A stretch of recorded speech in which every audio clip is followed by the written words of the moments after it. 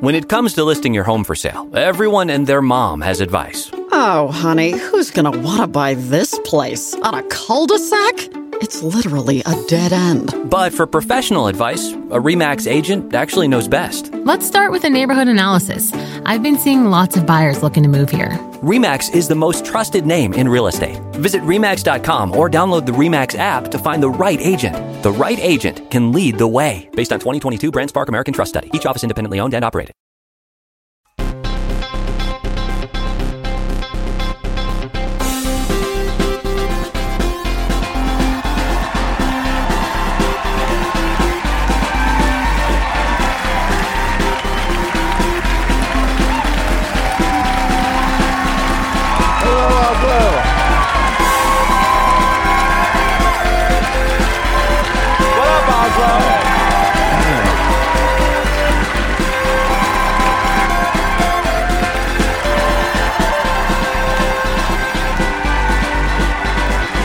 John, before we start, Yes, John. I just want to say that you're welcome. Made Stockholm's welcome look like shit.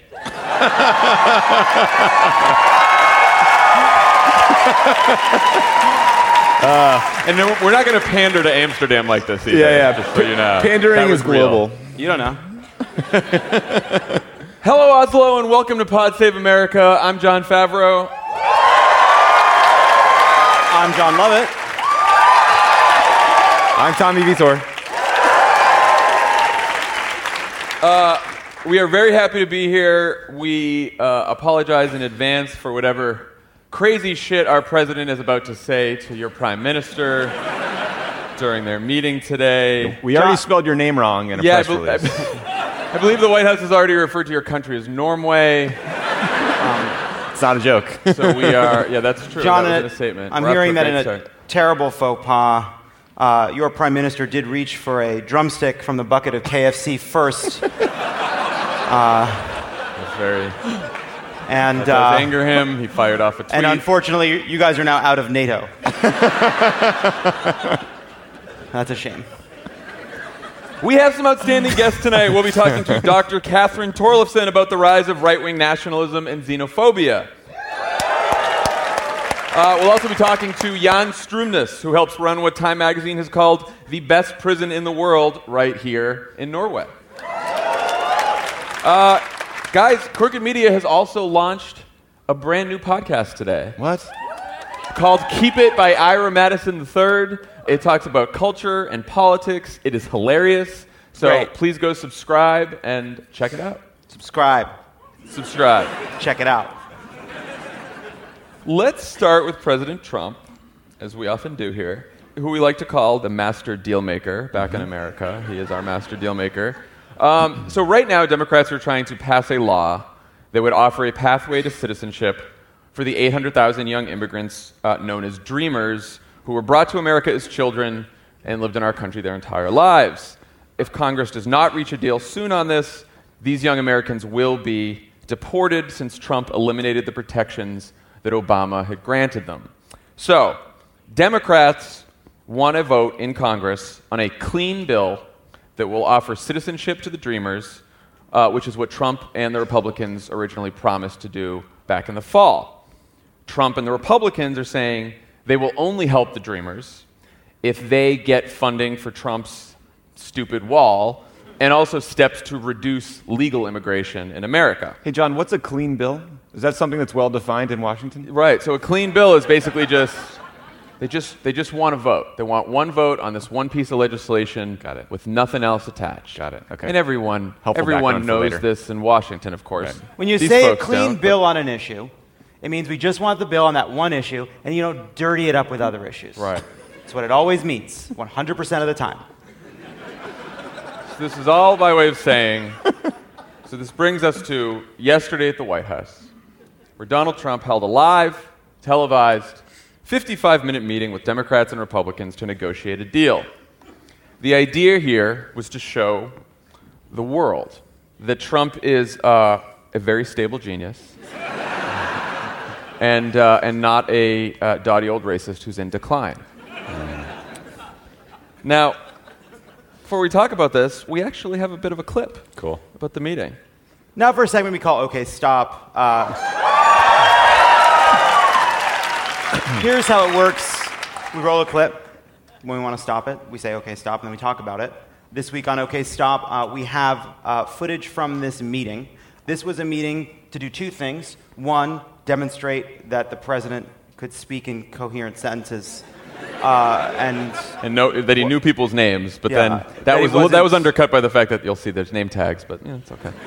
that he wasn't gripped by some combination of senility and mental disorder, which is where we're at. So this is supposed to be the proof point for them. And then the second piece was the debate about how to handle DACA and how Republicans and Democrats would come together on a deal, which brings us to this clip and Senator Dianne Feinstein of California, who is a Democrat. There's some Feinstein fans here. Feinstein heads. Let's roll the clip. What about a clean DACA bill now, with a commitment that we go into a comprehensive immigration reform procedure like we did back, I remember when Kennedy was here. I have no problem. I think that's basically what Dick is saying. We're going to come out with DACA. We're going to do DACA, and then we can start immediately on the phase 2, which would be comprehensive. Would you be agreeable to that? Yeah, I would like to do that. Go ahead. I think a lot of people would like to see that. But I think we have to... Okay, stop. What you're seeing is a Republican member of Congress realizing that Senator Dianne Feinstein just said, let's do the Democrat version, and Donald Trump said, yes.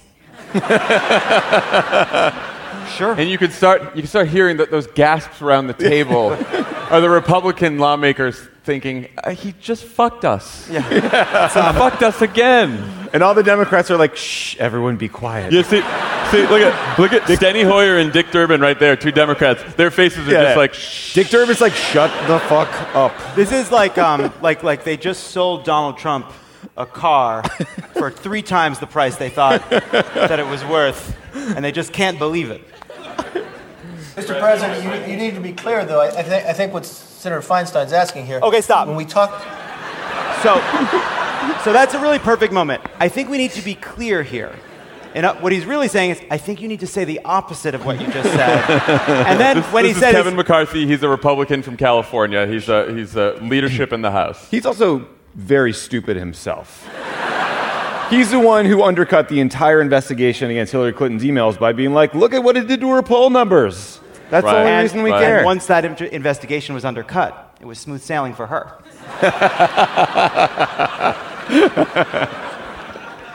But we don't want to be back here 2 years later. You have to have security, as the secretary would tell you. But I think that's what she's saying. Okay, stop.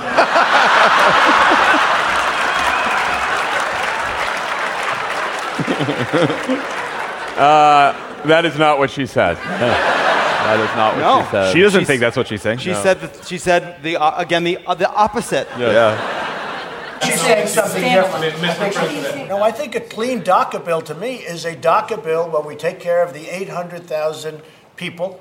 They're actually not necessarily young people. Everyone talks about young. They could be 40 years old, 41 years old. Okay, stop. He's lost the thread. He's lost the thread. That's, by the way, that is. They say they're young. It's his way of saying, yeah, they came here as children, but they kept getting older.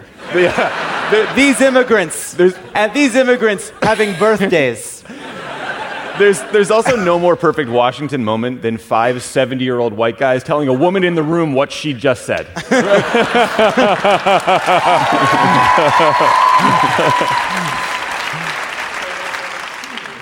But I think, to me, a clean bill is a bill of DACA. We take care of them, and we also take care of security. Okay, stop. You just made it not a clean bill.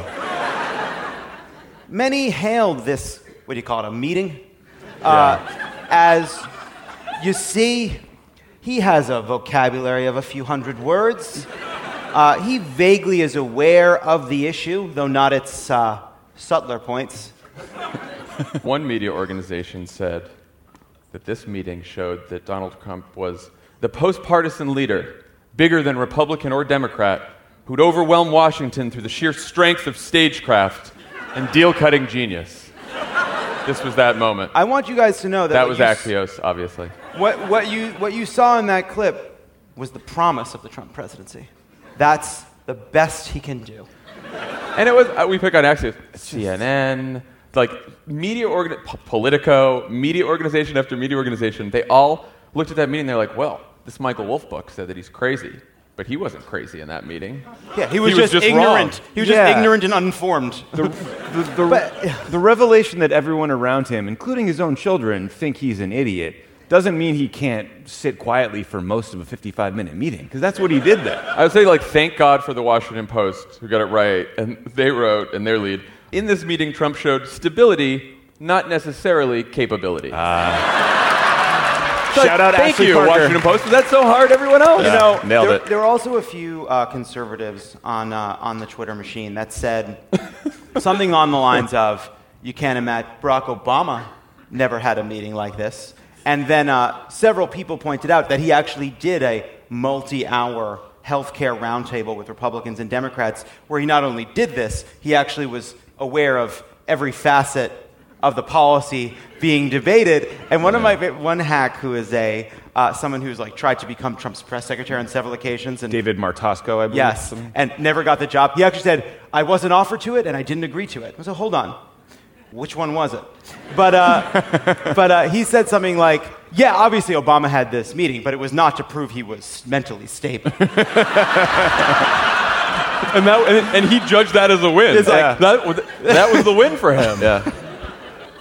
I mean, to me, doesn't this clip basically confirm the central thesis of Michael Wolff's book, which is that Trump has no fucking idea what he's doing? Like, we can focus on the mental stability stuff or not, but the insight in that book is that, like, the guy has no grasp of any policy issues, nor has he tried to learn them. There's a classic film in the United States, just a legendary film called Weekend at Bernie's, where two young men... They got that here. You've seen that here. Two handsome young men, there's boats involved, they drag around a corpse, and they make it move. And they achieved that in that video. Weekend at Bernie's is an entire weekend, this was an hour, but, great success. So I just want to make one serious point about this, which is I think ultimately the debate around whether or not, is he mentally stable, is we showing the signs of senility, I think the reality is, whether or not that's true, and it may be very well true, and it's frightening, there's actually not that much of a difference between someone who's spent a lifetime rejecting curiosity, rejecting learning, and following a pattern of thought that says he knows everything and doesn't need to know another thing, and someone who doesn't have the mental capacity anymore to retain new information because they're in mental decline. I mean, Donald Trump, whether or not it's his brain or whether or not it's his own habits, he does not have the capacity to do the job, and he never did. He didn't have it in 2015, he didn't have it in 2010, he's never had it. So, end of thought. Well, so one more funny point on this. After the meeting, the White House released the official transcript of the entire meeting, and one phrase was somehow left out of that transcript, which was Donald Trump's answer to Dianne Feinstein when she asked, would you like to do a clean DACA bill? And he said, yeah, I would like to do it. Somehow that didn't appear in the transcript. It's the transcript they released said, what shall we do on immigration? Crosstalk, so we'll build a wall. So the question now, guys, like, what do Democrats have to do to get this deal done? Because it does seem like negotiating with Dealmaster over here, it doesn't really get you anywhere because Trump's telling people what they want to hear. Sometimes he's telling people, Democrats and Republicans in the same room, what they want to hear in two different sentences. Right. And there's a very real question of how engaged will he really be? What he's told that room essentially is, if you guys can cut a deal and get something done, I won't get in the way. But he still has Rasputin, Santa Monica fascist Stephen Miller, fresh off his Sunday show appearances, embarrassing himself in front of the entire country, doing his best to undercut the process. So, So I'm glad you brought that up. Bloomberg, I think, reported that Republicans in Congress who are working on this deal with Democrats, both the Republicans and the Democrats, are saying that every time they come close to negotiating a deal on this, Stephen Miller at the White House keeps fucking it up by inserting these poison pills into the deal that he knows Democrats would never go for. What are his preferred poison pills these days? So It's basically all these measures to like drastically cut back on legal immigration. And right before we came on stage, the White House released a statement that said, there will be no deal for the Dreamers unless there is, the end of the visa lottery system, the end of chain migration, and full funding for the border wall. Yeah, I mean, so this is... So it's hard to figure out now what happens next. Right. I mean, even that is a change in position.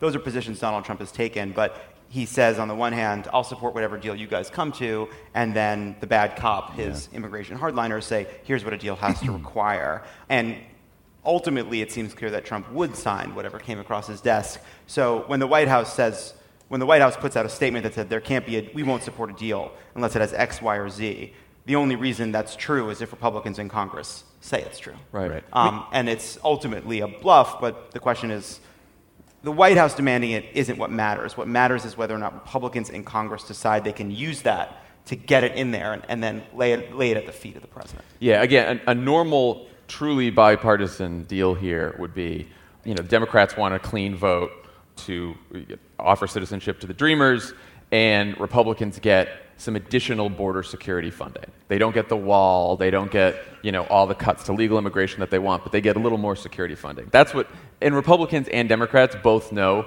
that would be the bipartisan deal. And what Miller keeps doing is every time they get close to that, he throws in these extreme measures that he knows are going to screw up the deal. So that's where we are now. So the option for the Democrats is to say, okay, well, we have to fund the government by January 19th. You need our votes.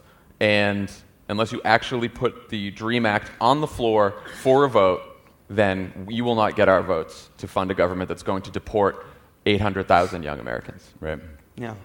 And the compromise could end up being that there's some additional money for border security tucked into that. Trump can claim a win and say, here's my wall. We'll say, no, it's not. You're full of shit. And we'll move on, because that's what we do in Washington. Yeah, and that's where, and I'm sure there's probably some people in the White House and many Republicans who want him to get to that point. Because they don't want this. No one wants to keep fighting on this issue. Yeah, I mean, look, this is not a new debate. Trump brings his chaos and villains to the table, but ultimately, we've been having this same debate about immigration for the better part of 2 decades. I mean, this is the contours of the debate when George W. Bush was pursuing comprehensive immigration reform. These are the contours of the debate when Barack Obama was pursuing immigration reform. So ultimately, if there is going to be a compromise, it will be some balance between legalization and security. And Democrats should continue to draw their line on that. They should draw their line on DACA, they should draw the line on children's health insurance and a few other key priorities. And the only thing standing between us and a deal is whether or not Republicans actually want one. Right. So, and what everyone listening at home can do is to make sure you call your senators, your Democratic senators, and make sure that they do not vote on any long-term deal to fund the government that would also fund the deportation of these Americans and take away health insurance, by the way, from 9 million kids, because they don't extend the children's health insurance program, which is also part of negotiations. So call your Democratic senators and make sure that they stand with the Dreamers and not with Santa Monica fascist Stephen Miller. Speaking of fascists. Speaking of useless fascists. Yes. Great Steve segue. Bannon stepped down on Tuesday from his post as executive chairman of Breitbart. It's just a great failure that we even know his name, honestly. Yeah, it is. Tough couple months for Steve. Fired from the White House, loses a Senate election in Alabama, disavowed by Donald Trump, and now fired from Breitbart. And ladies, he's single.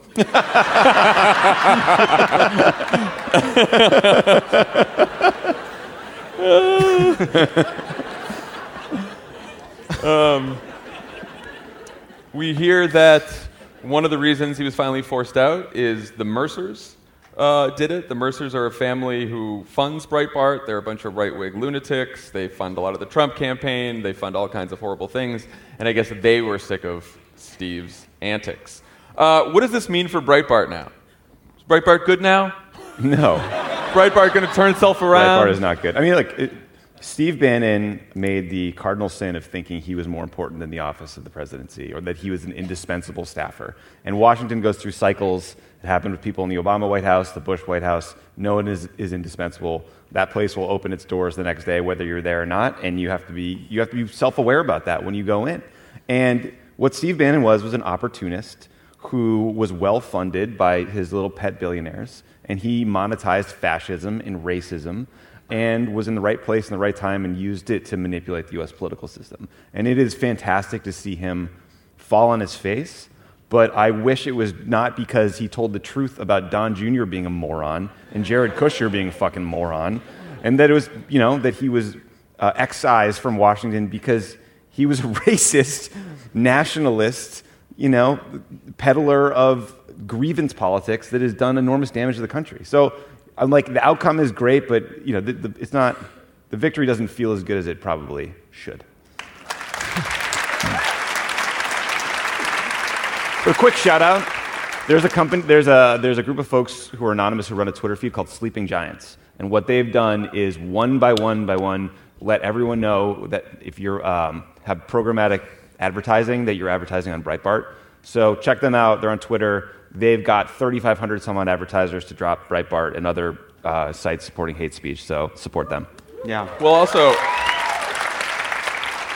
I'm glad you brought that up. So Bloomberg reported that the advertising boycott against Breitbart by Sleeping Giants has had such an impact that the Mercer family is basically Breitbart's only source of funding now because all these advertisers have pulled out.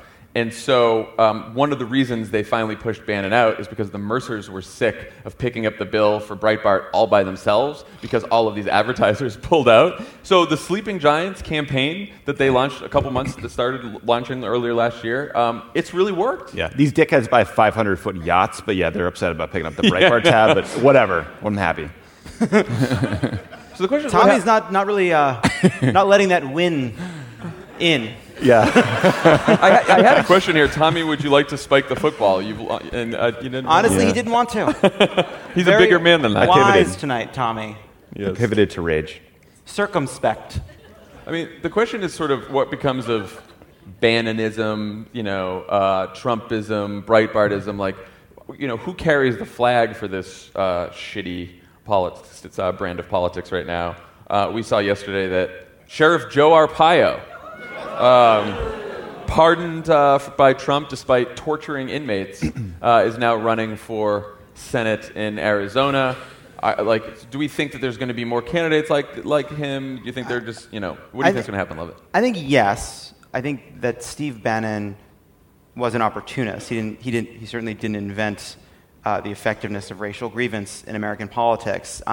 He did figure out ways to weaponize it in innovative ways and in ways to monetize through Breitbart, et cetera. But I think Virginia, gives you a picture, hopefully, of the future. You look at the racial grievance politics that Ed Gillespie adopted to try to win. And it wasn't really a natural fit for him. And it's actually not true to say that it was totally ineffective. It was very, very effective amongst the people it was targeted at.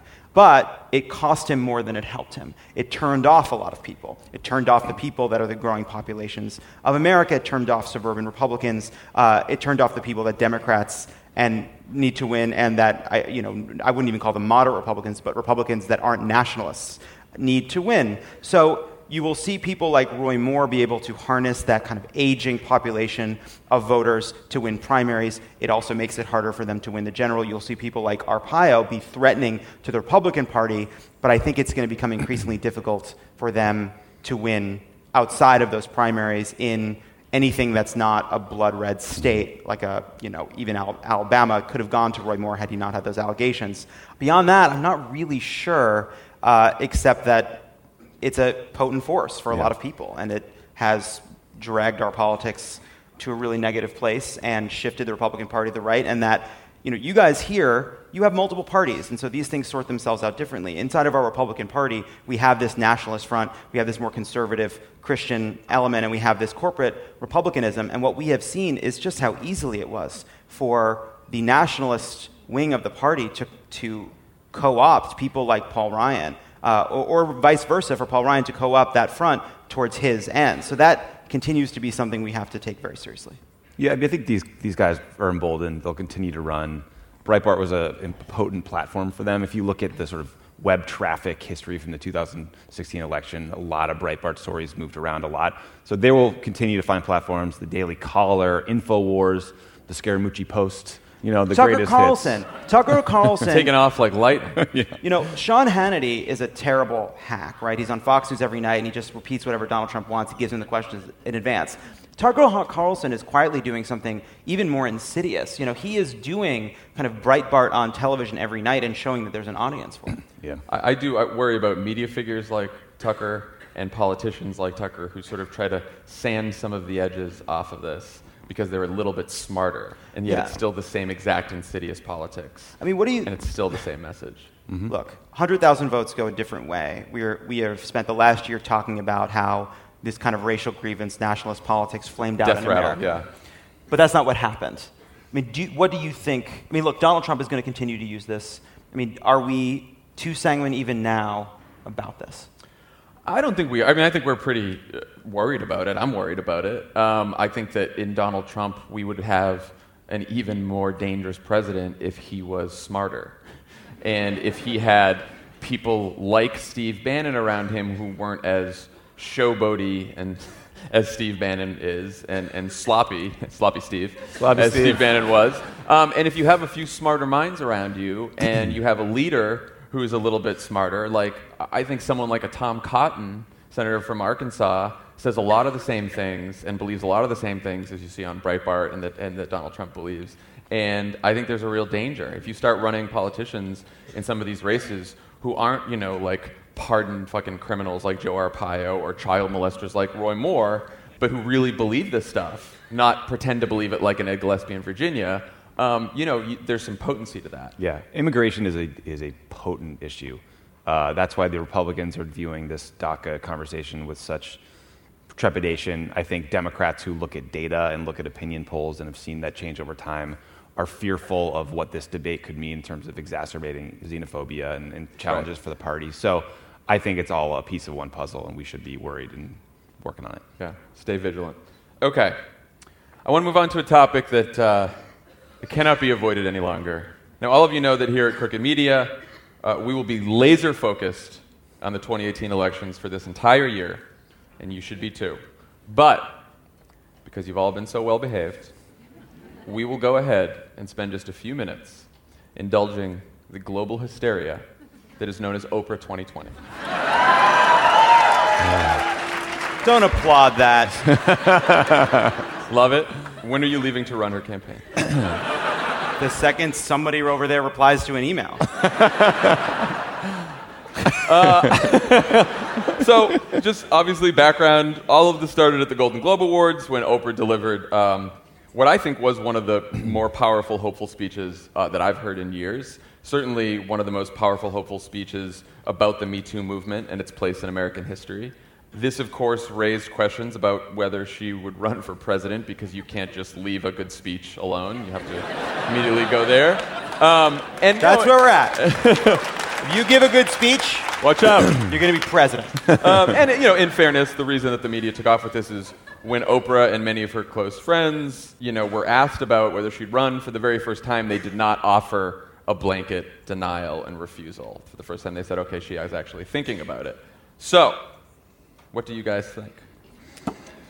Look, to paraphrase our president, there are stupid takes on both sides. I think the people that watch one speech and are willing to sort of jump on board and say she's our savior, that's a little bit silly. I think there's another school of thought that's like, where is Oprah on drone strikes?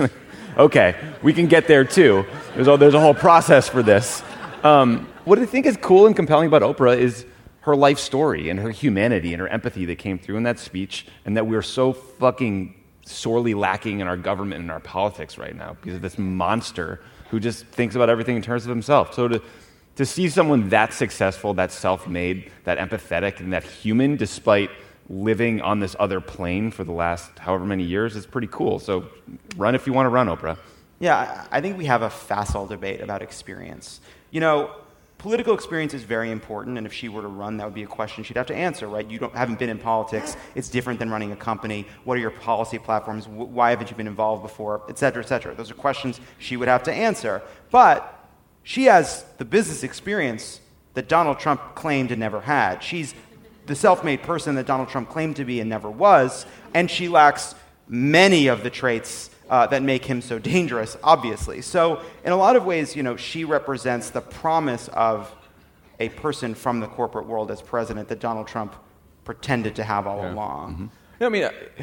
I have no idea if she'll run. I have no idea if she'll be a good candidate, if she'd be a good president. It certainly gives me pause that she has no government experience. But it also really bothers me when people say, oh, this is like the liberal version of Trump. This is a liberal fever dream. You know what? If you asked me to list a dozen reasons why Donald Trump is a bad president, being a celebrity with no experience would be at the fucking bottom. Okay? Yes. If Donald Trump had served in the United States Senate for 50 years, he would still be a racist, he would still be a sexist, he would still be a liar, and he still wouldn't know shit about anything that he's talking about. It's just like, and she's not just a celebrity talk show host. It's almost offensive to just like dismiss her as a celebrity talk show host. This is a woman who climbed out of poverty, escaped sexual abuse, became a journalist, a successful journalist, and then became the most successful African-American businesswoman in the world. That's a big qualification. And it's like, and the other thing is, this is what campaigns are for. It's to test this out. If her lack of experience bothers you, don't support her. If you don't agree with her on all her policy positions when she finally tells us her policy positions, then don't support her. If she's done something in her career that you don't like, don't support her. The Secret, Dr. Oz, Dr. Phil, right? Anti-vaccination, Suzanne Summers. She's got some shit to answer for too. She does. This is not an Oprah hagiography. No. She, just like every other candidate, she will have to answer all those questions, and she better have good fucking answers if she wants to win. But, that's what the purpose of the campaign is. And, underlying all of this worry is this idea that if for some reason we allow this candidacy to happen, then we will all be brainwashed by the celebrity of Oprah, and we'll all just follow her anywhere, which doesn't say a lot of... It basically says that the Democrats are going to act just like Republicans did with Donald Trump. Yes, I think that we're all still dealing with the emotional fallout of our worst person becoming president. And it scrambled our brains a little bit. And so I think we're all worried that, we're going to focus on 2018, but when we think about 2020, we will know that we will be heading into the most consequential presidential election maybe in American history. And we know that Democrats will only have one shot to get it right, and there will be reasons to not be for anyone who gets in the ring. And it's a really important decision. Because Donald Trump won, I think there's this fear that we could go down the same dark path. But so I think that there's a question to ask, which is pretty easy. Would nominating someone like Oprah be a good idea if Donald Trump had never come along? And my view is, the answer may be yes, it may be no, but neither one is obvious. It's not obvious whether it's a good idea or a bad idea yet. And so everybody should just calm down. Yeah, it's because it bothered me not just because of the Oprah thing, but are we going to do this? God, man, we have not started off on the right foot in debating 2020 candidates so far. Because, it's like, let them all campaign. Go hear them speak. Learn their policy positions, and then decide for yourself whether you like the person or not. The great sin of the 2016 election coverage was when you looked at, the network news broadcasts, that policy issues got, 3 minutes versus 30 hours on electability or polling or whatever, right. And... this little mini fever about Oprah is just sort of the latest turn in that crank. So, feels like lessons not learned, Yeah, and just, I think there is legitimate fear that celebrity swamps substance. And there should be. Celebrities shouldn't swamp substance. And I don't want to take that position. But everyone acts like it's again this problem that flows from the media, which treats us not like voters, but as pundits. Yeah. Which doesn't treat us as people making a decision about who we're for, but gives us the information about who other people are thinking about picking. And so before anyone has said to themselves, who do I like? They say to themselves, who are other people liking, and are they right or wrong about that? Who should I like? Who can win? And we can take time to say to ourselves, who's the candidate that I think would be the best president? And I don't know if it's Oprah. We have a ton of great candidates. And Oprah may not even run. It's so far away. But people, I think, are so spooked by how the election unfolded in 2016 that they are ready to pounce. Yeah. And I'll just say one last thing that we have been saying on Pod Save America since long before the Oprah buzz. The next Democratic nominee, whoever she or he may be, in fact, hopefully all the Democrats that run in 2018, they should be able to give a speech like Oprah did. Yeah. You know, don't discount inspiration. We should, Democrats should stop talking in talking points that sound like they're recycled from the DNC Daily Talking Point email in 1995. Like fucking try to inspire people, try to move people, try to persuade people, try to tell stories like that. And one reason that she's getting all this attention is because she gave a speech like that, and we haven't heard a lot of Democrats give speeches like that for a very long time. I think that's true, and I think the great test for anyone who is not Oprah, and there are many of them. Which is everyone. We're all not Oprah. There may be some of you in this crowd who are not Oprah. Is to be able to weave together a story that is inspiring, but that also gets into the kind of policies we need, to the kind of changes we need as a country, because ultimately, that if we are worried about being a celebrity culture, we need to have people out there who are going to succeed in that celebrity culture by making a compelling argument, not just about inspiration, but about policy and economic changes, and an economic argument that is powerful enough to overwhelm a system that is designed to make us not talk about issues. And that's really, really hard, but that's going to be the person we need, whether it's to defeat Oprah or to defeat Donald Trump. It's weird to say it that way. All right. That's enough of that, then. Enough of that. You think? I think we got it out of our system. I think we're good. Okay. When we come back, we will be talking to Dr. Katherine Torleifson.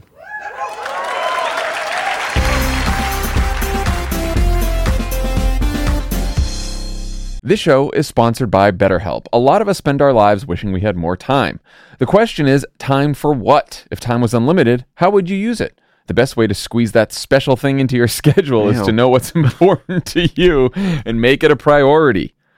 You know. Have you been able to squeeze that special thing into your schedule, John? Yeah, I think it's thanks to therapy. Therapy can help you find what matters to you, so you can do more of it. Mm-hmm. More time for you. Because we've been doing a weekday, I actually put that in my therapy spot. I replaced therapy with doing an extra podcast. It was a huge mistake. So what do you spend time doing at therapy now? Well, now I brought therapy back. I added therapy back to another time because it turns out talking that's going to make the jokes better. Well, it's certainly going to make things better for the team. If you're thinking of starting therapy, give BetterHelp a try. It's entirely online, designed to be convenient, flexible, and suited to your schedule. Just fill out a brief questionnaire to get matched with a licensed therapist and switch therapists anytime for no additional charge. Learn to make time for what makes you happy with BetterHelp. Visit BetterHelp.com/PSA today to get 10% off your first month. That's BetterHelp, HELP.com/PSA. Want the same expert advice you get from the pros in the store while shopping online at DiscountTire.com? Meet Treadwell, your personal online tire guide that matches you with the perfect tire for your vehicle. Get your best match in 1 minute or less with Treadwell by Discount Tire.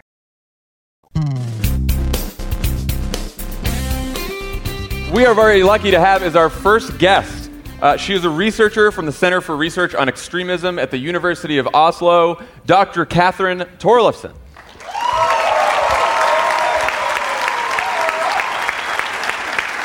Thank you so much. Thank you so much. Dr. Torleifson, thank you for being here. It's good to be here. Thank you. Thank you. You've done extensive research on a very light, fun topic, which is far-right nativist extremism across Europe. What are the general conditions that breed this kind of extremism, and are there similarities in the places you've studied that we can sort of see as warning signs? Well, one of the main drivers is obviously resistance towards immigration. And there's a big debate in the research circles about whether it's economic drivers or culture drivers. And I think this is too simple dichotomy because it's actually both. So the places I worked, for instance, in the post-industrial heartlands of Hungary and England, you have people who've experienced really long-term existential insecurity and a lack of jobs over time. And they blame migrants and scapegoat migrants for various societal ills. Mm-hmm. Would you say that resistance to immigration is greater in places where there is economic dislocation, where people are suffering through economic crises, financial crises? Is that sort of a direct line you can draw? Or There's no neat correspondence because if you look at Switzerland or even Norway, so context of wealth and abundance, there's even the same processes, renationalization processes. So there's no neat correspondence. But there definitely, if you look at the French elections, the Brexit vote, they definitely are represented in industrial heartlands and the lower educated people. Yeah. Okay. Have you seen parallels between the rise of the far right in Europe and that of the United States? There are clear parallels, moreover, the perceived threat of demographic change. So we're the white people becoming a minority in our own land and we're feeling like strangers and so forth. So that's a parallel. Whereas I think in the US, the public debate is more concerned with issues of racism. Whereas across the European context, you will see more culturalist accounts. So issues of culture, religion, civilization being invoked. Mm-hmm. Syria and the associated refugee crisis, is that a driver of the reemergence of some of these parties that is sort of singular at this point in time, or has it exacerbated a challenge that was already there? I would say the latter, because it created a perfect storm for some of these actors who had ownership to the anti-immigration message. So they could move that messaging from the margins into the mainstream and say, this is what would be constant on, and now it's happening. And look, that's the external displaced Syrian who's threatening our security, our way of life, national identity, sovereignty. Mm-hmm. How much influence do individual leaders have on the growth of these movements? Do the leaders emerge from the movements, or are the movements fueled by the leaders?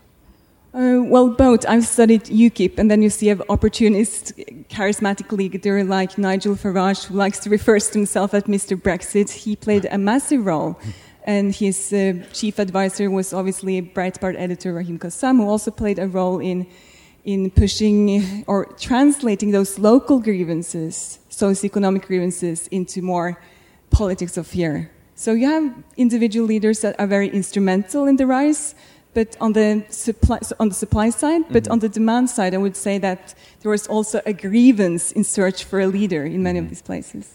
So when you look at France, Marine Le Pen has taken the extremism of her father and sort of sanded it down and removed the overt anti-Semitism, and now it's this sort of new form of basically the same, but a sort of different appearance. I think we've also seen that in the United States, like the KKK. They're not wearing white hoods anymore when they're in Charlottesville. They're wearing khaki pants and polo shirts and carrying tiki torches that they all bought at Target because they thought that would look cool. Do you think that PR campaign and that sort of like sanding down of the edges helps them sell the message? Is that going to make them more effective? It's key in processes of mainstreaming and recruitment and belonging, because it's providing a more sexy image. It's more available. Ray-Bans, khaki jeans, and it's potentially appealing to a wider audience. Mm-hmm. I've also done research in Hungary where you see similar tendencies. So instead of the old fascist symbols, you would kind of wrap it up in a nicer bureaucratic suit appearance, but the radical message remained the same.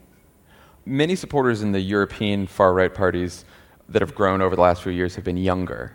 What do you think the specific appeal to young people is to these movements? Well, these movements offer two things. So it's economic protectionism and it's cultural protectionism. Actually, a third, even the protection of civilization. And I think in a fast-changing world, so the key word is acceleration. There's been acceleration the last particularly 3 decades. And I think for some people, those changes are just too much. And it's a way of scaling back the process of globalization. So, and of course, it can also just be powerful in terms of identity-creating processes.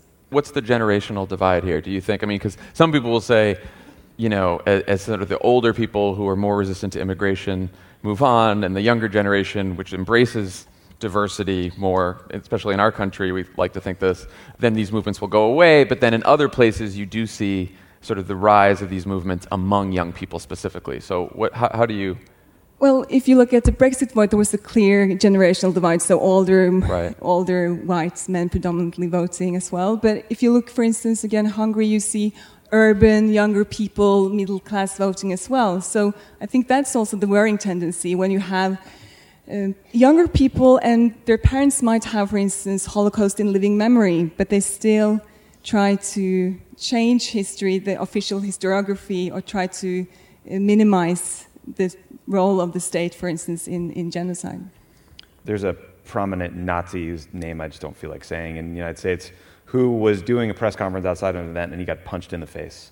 And it started this big debate about whether views as virulent as Nazism need to be met with like literal force, or if that's playing into their ideology, and that this needs to be a broader debate about political views, even if they're completely abhorrent. I guess I'm in no way advocating violence, but I'm curious, like philosophically, if there is a way that these extremist parties have been met and their ideas fought against that has been more effective in some places than in others, so that maybe we can follow that path. Well, I think obviously education is always key. So you need to recognize conspiratorial thinking, you need to recognize myths about migrants and minorities. And education is also key in creating opportunities, so globalize better, so that people that feel despair, that feel left behind, can actually feel a sense of inclusion. But for the neo-Nazi movements, it's more difficult, because some of them are very hardcore believers, so it's very difficult to exit necessarily once you embodied and embrace that kind of ideology.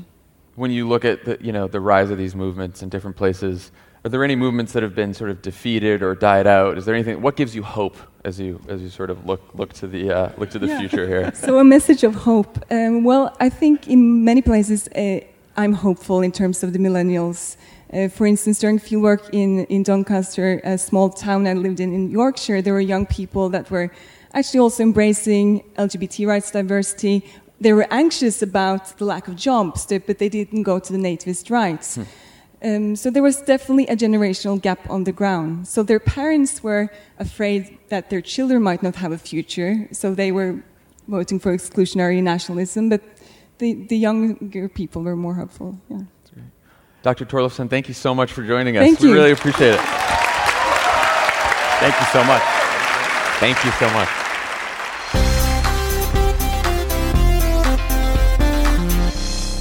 Want the same expert advice you get from the pros in the store while shopping online at DiscountTire.com? Meet Treadwell, your personal online tire guide that matches you with the perfect tire for your vehicle. Get your best match in 1 minute or less with Treadwell by Discount Tire. When it comes to listing your home for sale, everyone and their mom has advice. Oh, honey, who's gonna want to buy this place? On a cul-de-sac? It's literally a dead end. But for professional advice, a RE/MAX agent actually knows best. Let's start with a neighborhood analysis. I've been seeing lots of buyers looking to move here. RE/MAX is the most trusted name in real estate. Visit RE/MAX.com or download the RE/MAX app to find the right agent. The right agent can lead the way. Based on 2022 BrandSpark American Trust Study. Each office independently owned and operated. Guys, we're going to play a game, but before we do, I have an update. Ooh, breaking news. What's that? I have an update on the press conference between President Donald Trump and your Prime Minister. Oh, great. Norway. Normway. We're calling it Normway now. She did raise the Paris Climate Accords, and Donald Trump said the U.S. could conceivably re-enter the Paris Climate Accords. He feels very strongly about the environment. He also feels very strongly about repeating the last thing he heard. But that's pretty good. Was Kevin McCarthy in the corner saying, what you meant? Sir, we have to be clear. When asked about interviewing with Mueller, Trump said, no collusion. But he did say we will see. On Mueller and on DACA, he reiterated needing a wall as part of the deal. So those are the questions they got? Those are the questions they got. It's ongoing. But that's a real-time update. Look at that. Look at that. Not bad for a podcast. Not bad. All right, you guys ready to play a game? Yeah. It's like now for a game we call We're Not in the Prediction Business Anymore. We had some fun talking about Oprah.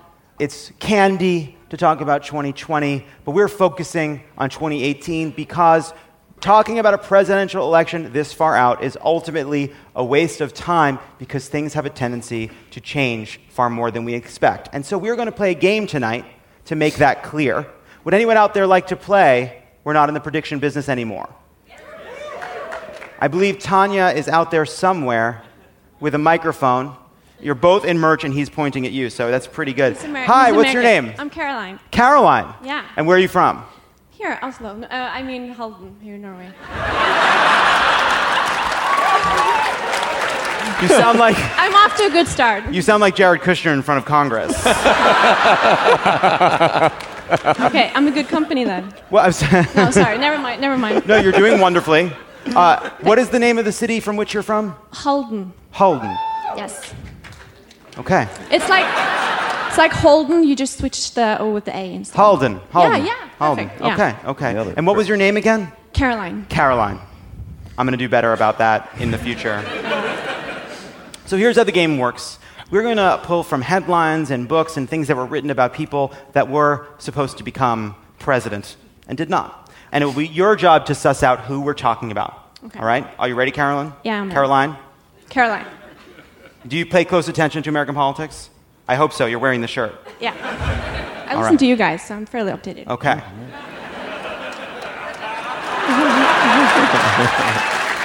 No, it's subtle. It's our fault if she gets it Yeah, wrong. no, I got it. Caroline with the blame shifting and the shiftiness. Now she's like Don Jr. I'm sorry, I'm kidding. Oh, it's so fine. Let's play the game. Question number 1. Time magazine hailed this candidate as the right-wing answer to Barack Obama and put him on the cover. Which Republican were they talking about, and what did Time magazine call him? Was it A? Jeb Bush, the Bush America will actually love. Was it B? Bobby Jindal, the New Orleans saint that can't be stopped. Was it C? Senator Marco Rubio, the Republican savior. Or was it D? Governor Chris Christie, the next big thing. I don't know why they're laughing. You guys are children. Bunch of Norwegian children. I'm going to need an answer, Caroline. I don't remember this, so I'm going to go with C, Marco Rubio. Good. Nailed it. Very good. There he is. There it is. There it is. The Republican savior, Marco Rubio. How Marco Rubio became the new voice of the GOP. A voice so quiet, you cannot hear it.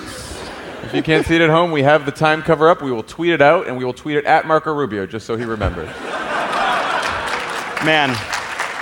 That's for you, Marco. Marco Rubio is not having the Senate career he imagined. Just hiding from the news. Question number 2. In 2006, John Harris and Mark Halperin published the book The Way to Win on who had the best chance to win the 2008 election and why. How many times was Barack Obama mentioned in that book? Was it A? 1 time in a chapter on the importance of experience.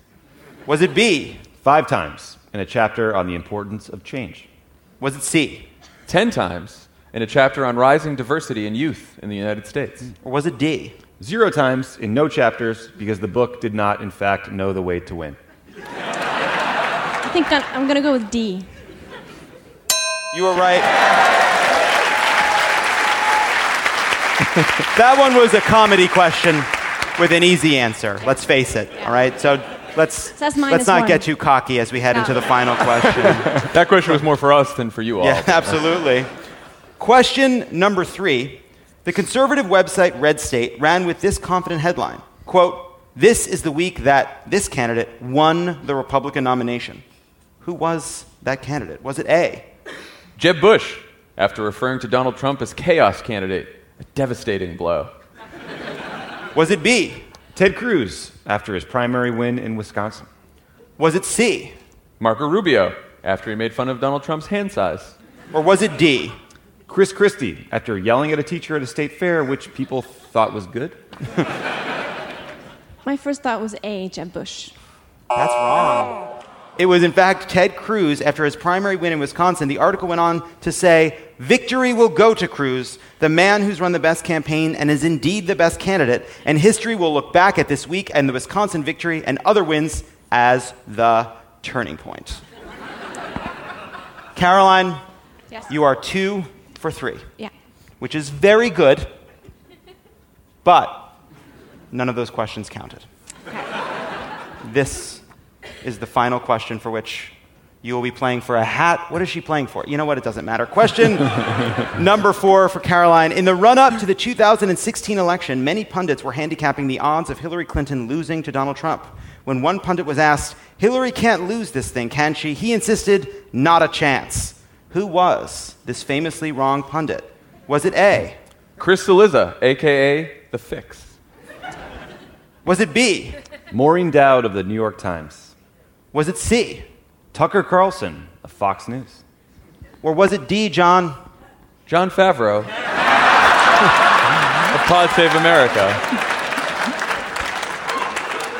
Which was this person who just got this whole thing Which vapid so pundit? wrong? Who Dumbass. was it that asshole. missed all the signals? I'm going to go with, D, Jon Favreau. It was D. Oh, boy. Caroline from Halden. Halden. I knew it because you know what I did? I said... It's in Østfold. What I did, how I retained it by said Holden Caulfield, but with an A at the front. That's how I remembered it. What's the county? Halden. No, that's the city. The county. Oh, yeah, Østfold. Svalbard? You guys put some letters together. It's fantastic. It's Eastfold if you think of Game of Thrones or... Oh. Yeah. Where the White Walkers are. Yeah. Give it up for Caroline. Thank you for playing. When we come back, we will be talking to Jan Strumnes, the deputy warden of Halden Prison in Halden, Norway. That's cool. Yeah, very cool. Very cool.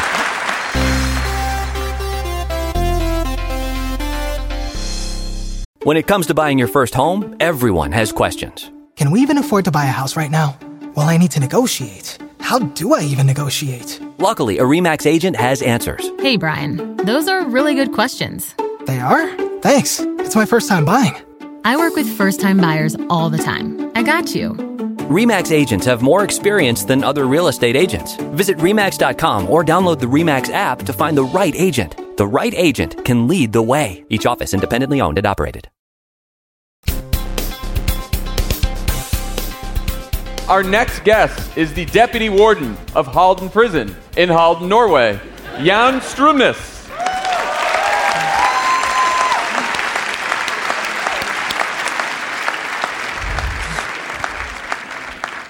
Thank you for joining us. Thank you for having me.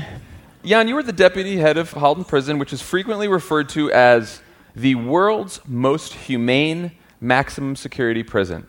Can you walk us through what life is like as an inmate at Halden, and what does it mean to be a humane prison? Okay. Well, first of all, let me say that, in a way, the only thing that's special about Halden Prison is the facilities. The way we work, the philosophy and the values that's common in the whole of Norway and actually in all the Scandinavian countries. But one of the principles that, in a way, you can see being reflected in the architecture in Halden is the principle of normality, as we call it, meaning that life in prison should resemble life in the outside community as much as possible. So you will see, for instance, small divided buildings around the area, and that's to, in a way, copy the everyday movement that you and I have. We leave work in the morning, go to work. If I need to go to the dentist or the doctor, I'll leave work, go to the doctor. So that kind of movement we also copied inside the prison. So that's one example about the principle of normality. So they go to work just as you and me, or go to school, and they're really locked in during the night. The rest of the day they are in activity. So they're using themselves physically and mentally, and in a way building a better future that way. You guys put a big focus and emphasis on reintegration, rehabilitation. How successful do you think you've been in preparing prisoners to re-enter society, and how easy or hard is it to measure that success? It's hard to measure it with regard to recidivism, because that's the ultimate goal, in a way, to compare recidivism in different countries. And you can't, in a way, compare directly the figures for Norway and the United States, because they are measured differently. But what we and in Norway we have a very low recidivism rate. It's approximately 20%. But what we see is that the inmates leave Halden prison in a quite different state that they had when they came into the prison. Because as soon as they come in, we start screening them, looking at their needs and their resources in life. We make up a future plan between the officers and the inmates, and we start working on the issues that we have. If they have a drug problem, we can offer them treatment. If they have some mental health issues, they will have treatment. If there are need training in school, I mean, based on the screening, we try to work on all the issues they have in life so they leave Halden in a better shape in a way. And we see that they do, definitely. Now, Norway's didn't always have prisons that were this humane. When and why did you make the decision, did Norway make the decision to move in this direction? Yeah. In the late 80s, there was a kind of a troublesome time in the correctional service in Norway. There were riots in Oslo prison. There were 2 tragic deaths, murders of correctional officers. So the government found that, well, we had to make some choices here. In what direction would we like to go? When such tragic things happen, the normal reaction would be to tighten security even more, what we call the static security, guards, security glasses, fences, barbed wire, etc. So that was looked into as one option, and the other option was to, in a way, evolve the correctional service in a more humane direction. And the Norwegian government chose the last one, to go in a more humane direction, and found that would probably solve some of the issues that we had, and it did actually. Americans make up 4.6% of the world's population, but American prisons hold an estimated 22% of all incarcerated people. Again, it's estimated that 68% of prisoners released in 30 states in the U.S., and this was in 2005, were arrested for a new crime within 3 years. So it seems obvious that for some reason we are incarcerating way too many people, and that our system isn't working when it comes to rehabilitation. You've been to a whole bunch of prisons in the U.S., you've studied them, you've met with wardens. What do you think we're doing wrong? I think revenge is an issue in the States. Not necessarily on individual levels when I spoke to wardens and officers, but on a systemic level, I think revenge is an issue. I think U.S. prisons create an atmosphere of fear. It's my belief that, and my impression that the officers during their training, they are in a way taught that their life is at stake, or they're risking their life every day at work. And of course that creates fear. You don't see the inmates as individuals, but as a group that you fear. And when you create that kind of distance, you have in a way taken away some of the humane approach that you really, really need. You need to have a humane, respectful dialogue with the inmates. So what we do in Norway is not really rocket science. We just have these values. No, it's not.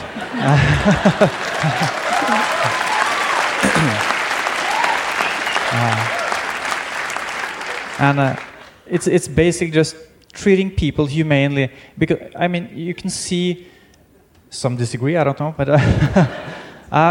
you can see an inmate in 2 different aspects. You can look at him as a criminal, or you can look at him as a person who has done something criminal. Mm-hmm. Now, if you look at him as a person who has done something criminal, you accept that he is more than his criminal actions, and with that kind of attitude, you are on the right track with regard to treating people in a professional and humane manner.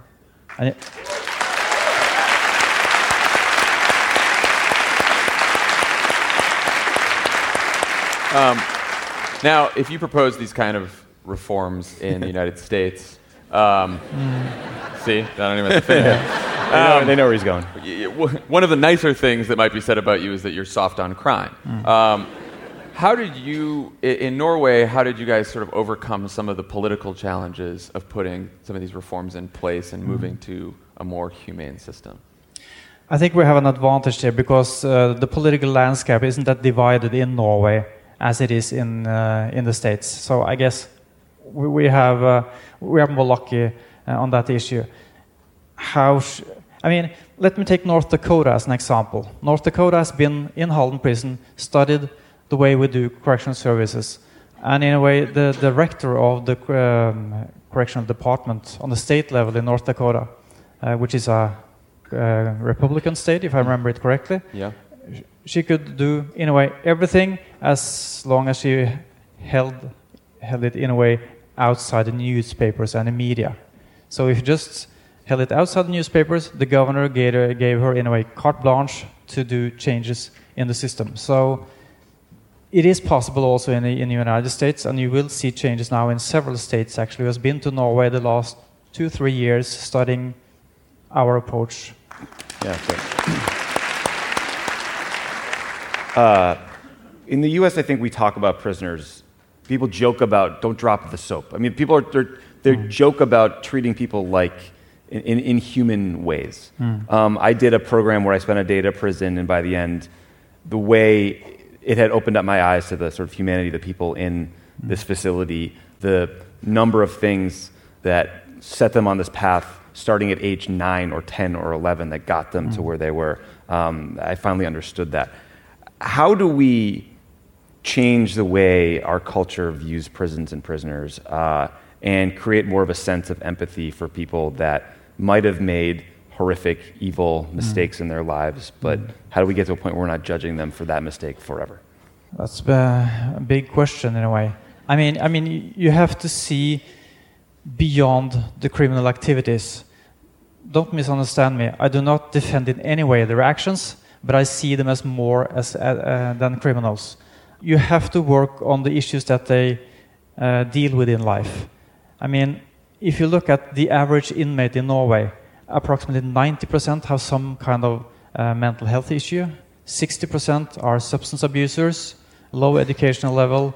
You have to work on all those issues while they are in prison in order to have any kind of success. And you have to start.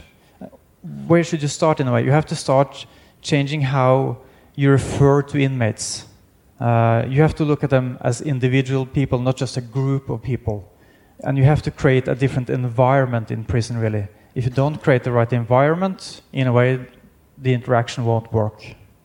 Jan Strømnes, thank you so much for joining us. Really appreciate it. Thank you.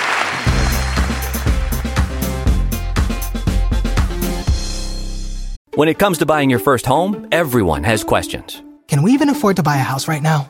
Well, I need to negotiate. How do I even negotiate? Luckily, a RE/MAX agent has answers. Hey, Brian, those are really good questions. They are? Thanks. It's my first time buying. I work with first-time buyers all the time. I got you. RE/MAX agents have more experience than other real estate agents. Visit RE/MAX.com or download the RE/MAX app to find the right agent. The right agent can lead the way. Each office independently owned and operated. Any updates, Levin? One update. Does NATO still exist? By the skin of its teeth. One thing that I forgot to mention that Donald Trump did compliment Norway. He said, one of your greatest assets is a thing called water. Shut the fuck up. Is that real? Did you really say that? He was referring to hydropower. Congratulations on your water. Thank you. Fjords. Okay, we have time for a few questions. I'm Ragnhild. What can we as Norwegians, we don't have any senators to call. What can we do to interfere in your elections?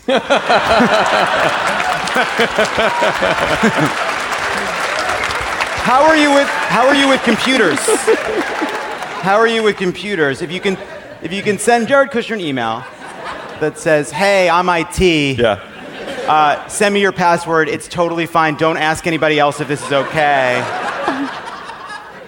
It's a tough. We're joking because I actually think it's a tough question. Should I do the pivot to serious thing? Please do. Okay. You can't interfere with our elections. Please don't.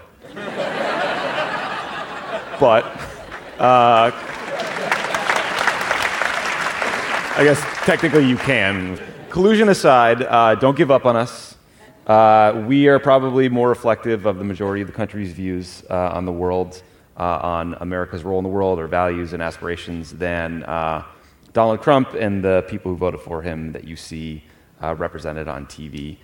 So don't give up on us. We want to engage with you and be a part of the global community. We're not going anywhere.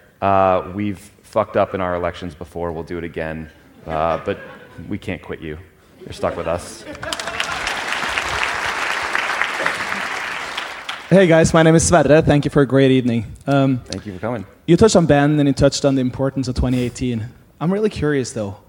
What do you guys think about Democratic chances of retaking the House and the Senate with and without Ben? I mean, isn't this a loss in the chance of actually taking back the chambers? You're saying Bannon was a false flag operation. Well, I mean, it's certainly better for the world, I would think, on a big scale. But I'm thinking that Ben supporting these primary loose, crazy nutballs, craziness, whatever, wouldn't that help? I'm reminded when we were researching for the game, we were looking for headlines that we could smugly read back to people. There were a whole bunch of them. They were like, "Look, guys, the Republican Party just, ended their chances by electing Donald Trump because he's too right-wing and extreme." So I will never again be sanguine about an extremist far-right candidate going forward. Roy Moore, it took him being a literal fucking child molester, allegedly, to fall out of favor with these people. So, I'm not cool playing the Machiavellian sort of politics that Bannon might be a net help. I think he's a cancer on the society. But he's still going to stick around. He's doing some right-wing, dark money group, he says. He seems to be living in a fantasy world where everything's going fine. But so I think his brand of politics will still be around, unfortunately. Yeah, I mean, Joe Arpaio announced on the day that Bannon stepped down from Breitbart. So these people aren't going away. Bannon's not like this master, brain behind the operation where if he goes away, all the candidates just disappear. They're all there, still being as crazy as ever. So, and if Bannon doesn't give them a voice nationally, they'll do it themselves or some other people. Wouldn't that be awesome if he was like the first White Walker and you just took him out? Tommy, I was thinking of an analogy that would have been. It's just Bannon caught a ride on a tiger, and the tiger threw him off, but the tiger's still roaming around, he went with a different one. Looking for someone to eat. Who's the tiger, Trump? Or the party? Donald Trump is still on the tiger. It's a very big tiger. It's a multi-seat. It's one of those tigers that has 3 rows of seats. And the back row folds down and up. It's a lie flat tiger. Yeah, it's a Tiger XL. Is Bannon the ice dragon? Or? Spoiler. Where's Nora in Game of Thrones? You guys get in real time or you're like 2 years behind? Is it real time? That's cool. That's cool. That's cool. Did we answer your question?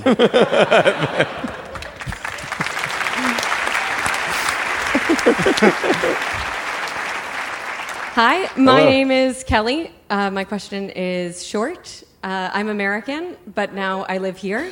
And I was. Where are you from before? I'm from Indiana. Cool. I'm so sorry about Mike Pence. I know. He's everyone's problem now. You know what, though? I'm sorry, but it's not Indiana's. It's Indiana's fault. It's Indiana's fault. But the reason he ended up taking the VP job is because he was going to be rejected by Indiana. Yeah. Indiana had figured it out. Yeah. And he's like, I guess I'll catch this ride out of town. I'll lose and then retire to being a very weird person. But they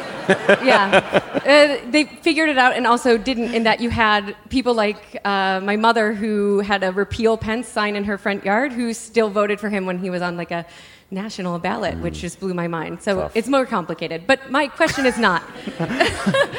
My question is not. And that is that I was one of the organizers of Women's March in Oslo last year. Oh. And so, thank you. Thank you to everyone who came out. It was a huge success, and I can confirm that we here are feeling the same energy and activism that you are all feeling back in the United States. And you guys are now pod tours the world. And so I'm wondering, with your new perspective, what you think that Americans outside of the United States can do to help advance the progressive cause. We worked at the Stockholm event. We actually had Democrats abroad there registering. Yes, oh, you're good. Okay, good. I wasn't sure if you guys made it to Oslo, too. Excellent. Are you part of Democrats Abroad? That's great. So Democrats Abroad should definitely register as many voters as they can who are expats around the world. We hope that happens. I also think we are finding out now that the old tactics of persuasion television ads, mail pieces, all this other kind of stuff. They just don't work anymore in this environment, in this media environment, in this information environment. And what works, what really persuades people, is to persuade people in your social circle, your family, your friends, your neighbors. So you have plenty of people back in Indiana, back in the United States that you know. Talk to them, have them talk to their friends. Like, we're going to end up winning this back, winning the House back, winning the Senate back, and ultimately the presidency back by having, neighbors talking to neighbors and friends talking to friends and convincing people the old-fashioned way with grassroots politics. And even from over here, you can do that through social media, through email, through a whole bunch of other ways. So talk to all your friends back home and then have them talk to all their friends. And I think we can build the movement that way.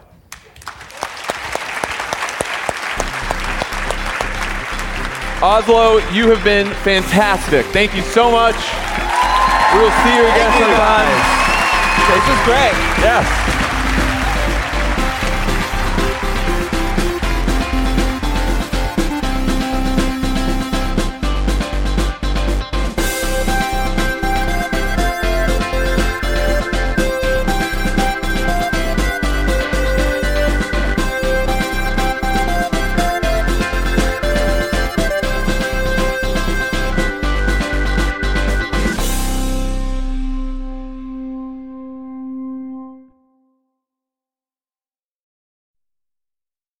Want the same expert advice you get from the pros in the store while shopping online at DiscountTire.com? Meet Treadwell, your personal online tire guide that matches you with the perfect tire for your vehicle. Get your best match in 1 minute or less with Treadwell by Discount Tire. When it comes to buying your first home, everyone has questions. Can we even afford to buy a house right now? Well, I need to negotiate. How do I even negotiate? Luckily, a RE/MAX agent has answers. Hey, Brian, those are really good questions. They are? Thanks. It's my first time buying. I work with first-time buyers all the time. I got you. RE/MAX agents have more experience than other real estate agents. Visit RE/MAX.com or download the RE/MAX app to find the right agent. The right agent can lead the way. Each office independently owned and operated.